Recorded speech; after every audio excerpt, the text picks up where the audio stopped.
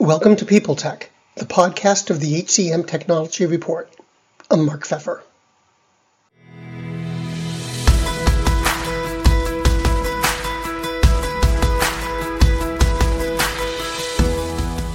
My guest today is Roberto Masiero, who runs the Innovation Lab at ADP. Over the summer, they launched Roll, a payroll app designed for small business. The product uses a conversational interface to let business owners run their payroll by saying something like, "Run my payroll." There's a lot going on under this particular hood, and we're going to talk about really smart apps building products around data and what comes after Roll on this edition of People Tech. Hi, Roberto. Welcome. So recently you added AI to Roll, your app, and you said that adding AI to Roll was the first step in leveraging generative AI to develop or enhance new tools built all around your workforce data. So I'm wondering why you started with Roll. Roll is one of the newest products at ADP. And another big reason that we decided, so it was a good platform to start with. And another big factor on that decision is that Roll was already designed from the beginning with AI and ML as a core component of the system's design. Roll is a conversational UI, and I think either by luck or vision, we decided when we designed Roll to use a simple conversational UX that makes the system very intuitive for our users. And as we all know, back in December of last year, here comes OpenAI with ChatGPT, and as the name say, it uses a chat. So chat or a conversational UI is what made this new wave of AI tools and advancements with the large language model ubiquitous. Everybody now has access. And our system being chat-based, so you run your payroll, you do your hires, your terminations, your promotions, everything, just chatting with Roll. It was an obvious choice to ingrain the Gen AI capabilities in the same UX. So nowadays, instead of simply doing the transactional part of the system, like the hire, the payroll, you can also augment Roll with Gen AI. So if you ask a question like, how much should I spend in marketing at my small business? We will both gather that information from our own data, our own knowledge, but also reach out to the LLM to get like a more public sort of information and bring that into the chat with our user. Now, ADP also said that Roll's new features, these AI features, are part of a broader generative AI strategy for the company. So can you tell me about that strategy? There's some of it I can. So I think like every company these days, Gen AI came as a transformative technology that can make our products better. So every single area of ADP, and not only on the client facing, but also on the back end, on our service side. So all different products and all different sort of layers of those products are being rethinked. And we're trying to strategize on what are the best places to leverage this new technology. Like, for instance, on our service side, when a client calls, we are already using Gen AI to classify those calls, to create the summaries of those calls, to help our service agents augment their knowledge with an LLM sitting by their side.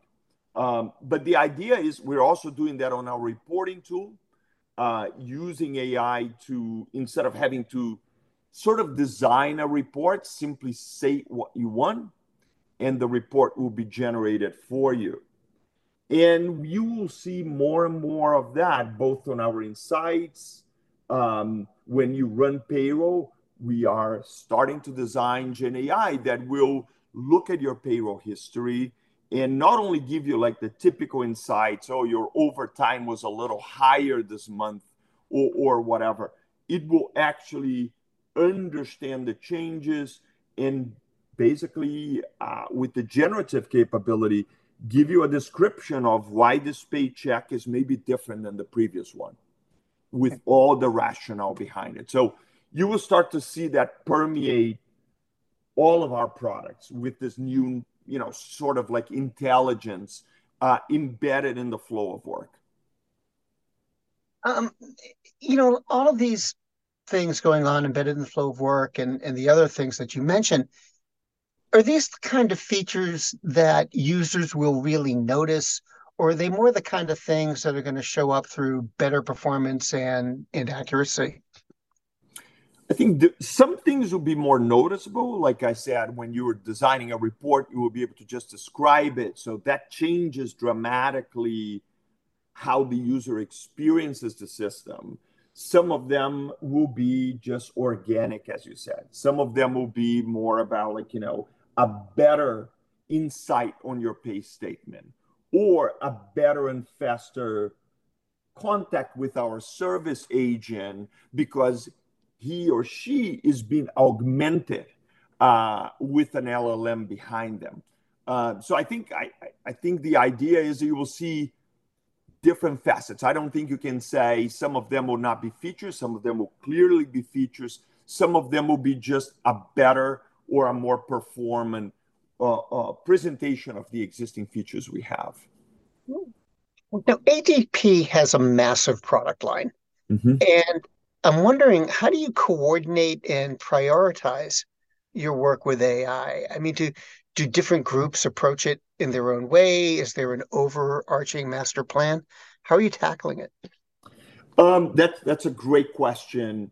What we did at ADP is that we created a sort of a center of excellence, a group that is managing all of the ADP initiatives to make sure that, first of all, we have some governance, but also we have reuse, collaboration, exchange of ideas. But independently, every product is looking at its own domain because no one knows better that product than the team that is designing it, building it, ideating on it. So we don't believe that we can centralize innovation. That innovation should come from each one of the products, understanding where there is a need and where there is a opportunity to fulfill with this new technology, with Gen AI. But we also believe that we need to have this central organization that can disperse that knowledge, that can facilitate one team hearing about what another team have done, and then maybe saying, "Oh my God, I could do this on my own product," or "I should look at this particular area or pain that I have that could be resolved with an LLM." So it's a hybrid sort of approach where we do have a center of excellence, a governance body that includes privacy, legal, as well as obviously the technology side, the architecture, the data scientists. But we put it all together: security, privacy, legal aspects, all of it with the technology to make sure that if we go with one solution, that solution will preserve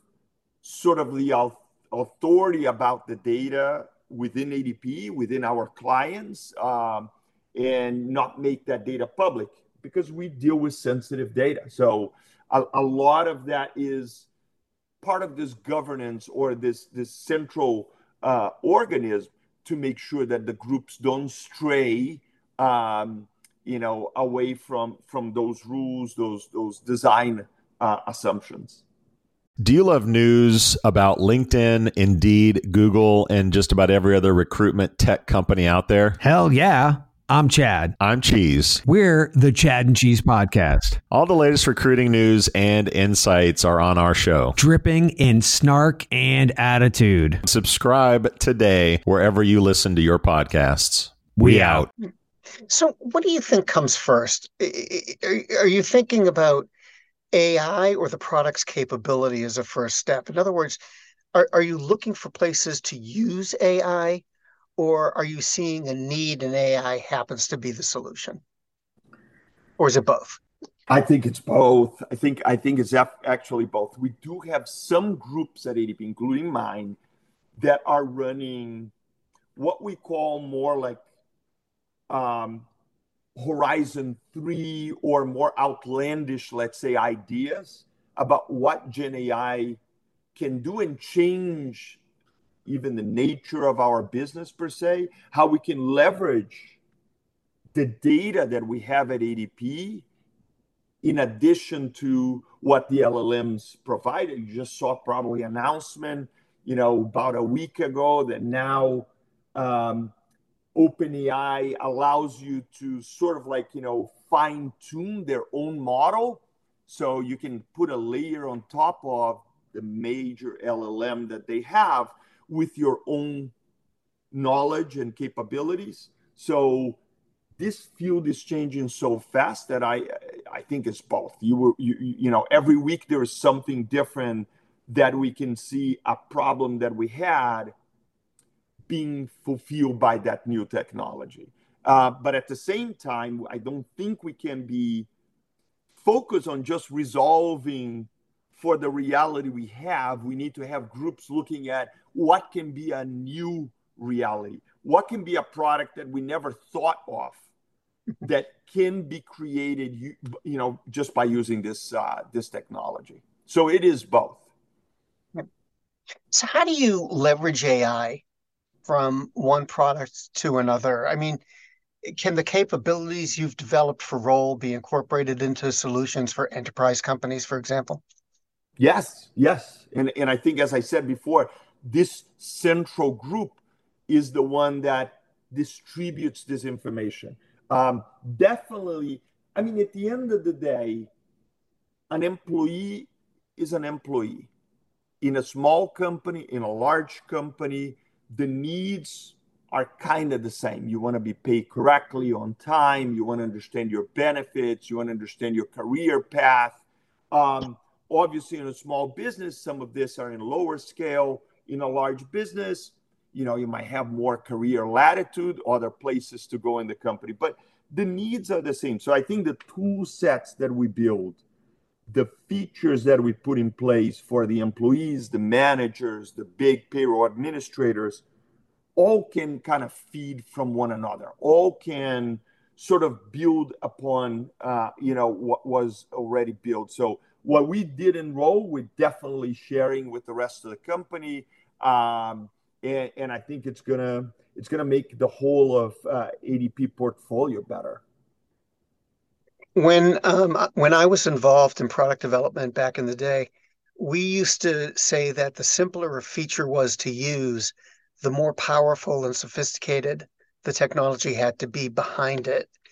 Is that still true? Is that just sort of a given in any kind of technology development? Or I think you still hold it true in there. It is the case. I mean, the for me it's like where do you put the cognitive burden, right? I mean, if you want to make something that it's intuitive, that really reduces the cognitive burden of the user using the system, that will move into the design, the architecture, the technology that you use in the system itself. So what we did with Roll to try to simplify everything to a simple chat, which a lot of people at the beginning was like, okay, this is not even possible. How can I run payroll, do complex things like a hire just by chatting with the computer? It was a lot of engineering, a lot of ML, a lot back in the days, not even LLMs, but using different models and algorithms like BERT in our back end to be able to provide that simplicity to the user. So I think it still holds true. It is an effort, but it's definitely something that pays off when you see clients come in, run their payroll in less than 30 seconds just by telling the computer what they need, and we provide the summary of the payroll. They just say, yeah, this is okay, go, and they don't worry. I think that is the type of user experience that we want, the simplicity of something that it's familiar to me. I chat with, I send messages to my family, to, friends and all that.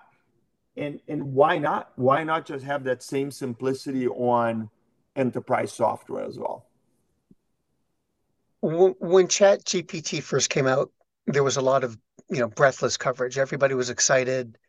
Everybody was seeing potential. And, more recently, there's been a lot of questions bubbling up about how does it handle diversity, or, um, how does it keep things in the proper context, or what have you. Are there issues or concerns you have about generative AI that people aren't really talking about, something that you've got your eye on or a little worried about? I think for us, the big thing with these large language models is to make sure that they don't hallucinate. I don't think they have the same issue that we saw with some other experiments where there was, sort of improper behavior from the model. One thing that I think these companies understood is that they needed to address that day one, or it will create, an issue for their product. Um, so I think that the companies address that using what we call the steerability of the model. You can really steer these models to sort of like do and say what you want. Um, the main issue that we face is how to keep the model creative in terms of coming up with interesting responses, good rationale on the questions you ask, but not hallucinate, because payroll is an exact science. I cannot come up with things. I cannot say things that are not truth.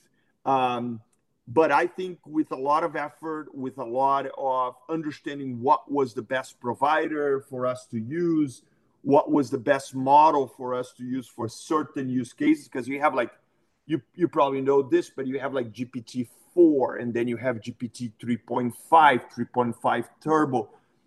The lower ones are faster. The 4 is slower per se, but it's more precise on the steerability of the model. So we ended up deploying a combination of them depending on the use case. If I really need to steer the model, make sure that it doesn't hallucinate, we use 4. If I need something quick and fast, we use 3.5. And also, if we want to be more creative, 4 with what we call, we can deal with the temperature of the model as well. Say, how much do you want to go into different areas? So a lot of engineering behind the scenes. That for me is the main issue. How do we make sure that the models stay without hallucinating? Not much, I think, what we used to be concerned about, it becoming adversarial or improper. I love the idea of AI hallucinating. I know. Could you, just in case people who are listening don't really understand what the term means, could you tell me about it? Well, AI, like us, you can say is creative. If I can speak in layman's terms here, it actually can be very persuasive, telling you a story, giving you an answer that has no grounding in reality.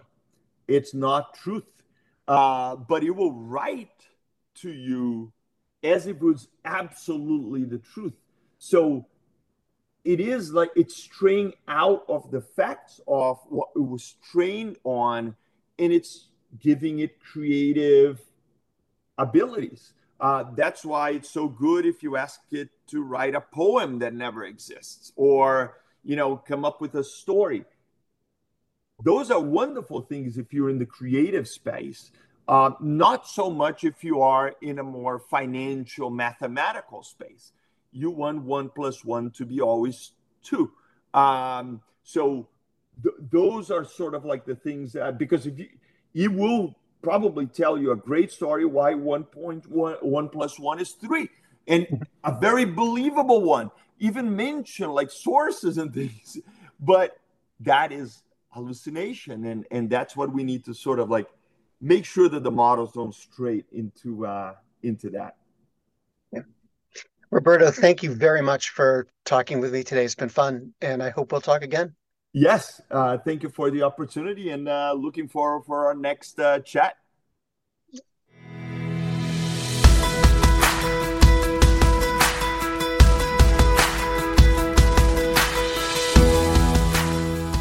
My guest today has been Roberto Masiero from the Innovation Lab at ADP.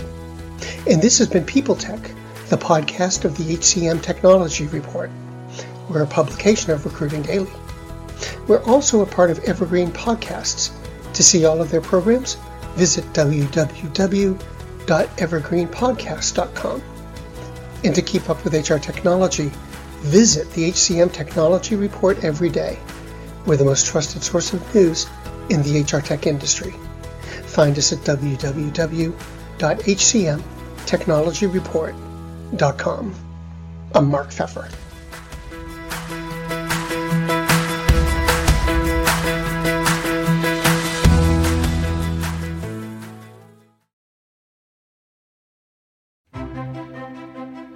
Faith in the news media has been challenged, making it even harder to get stories told.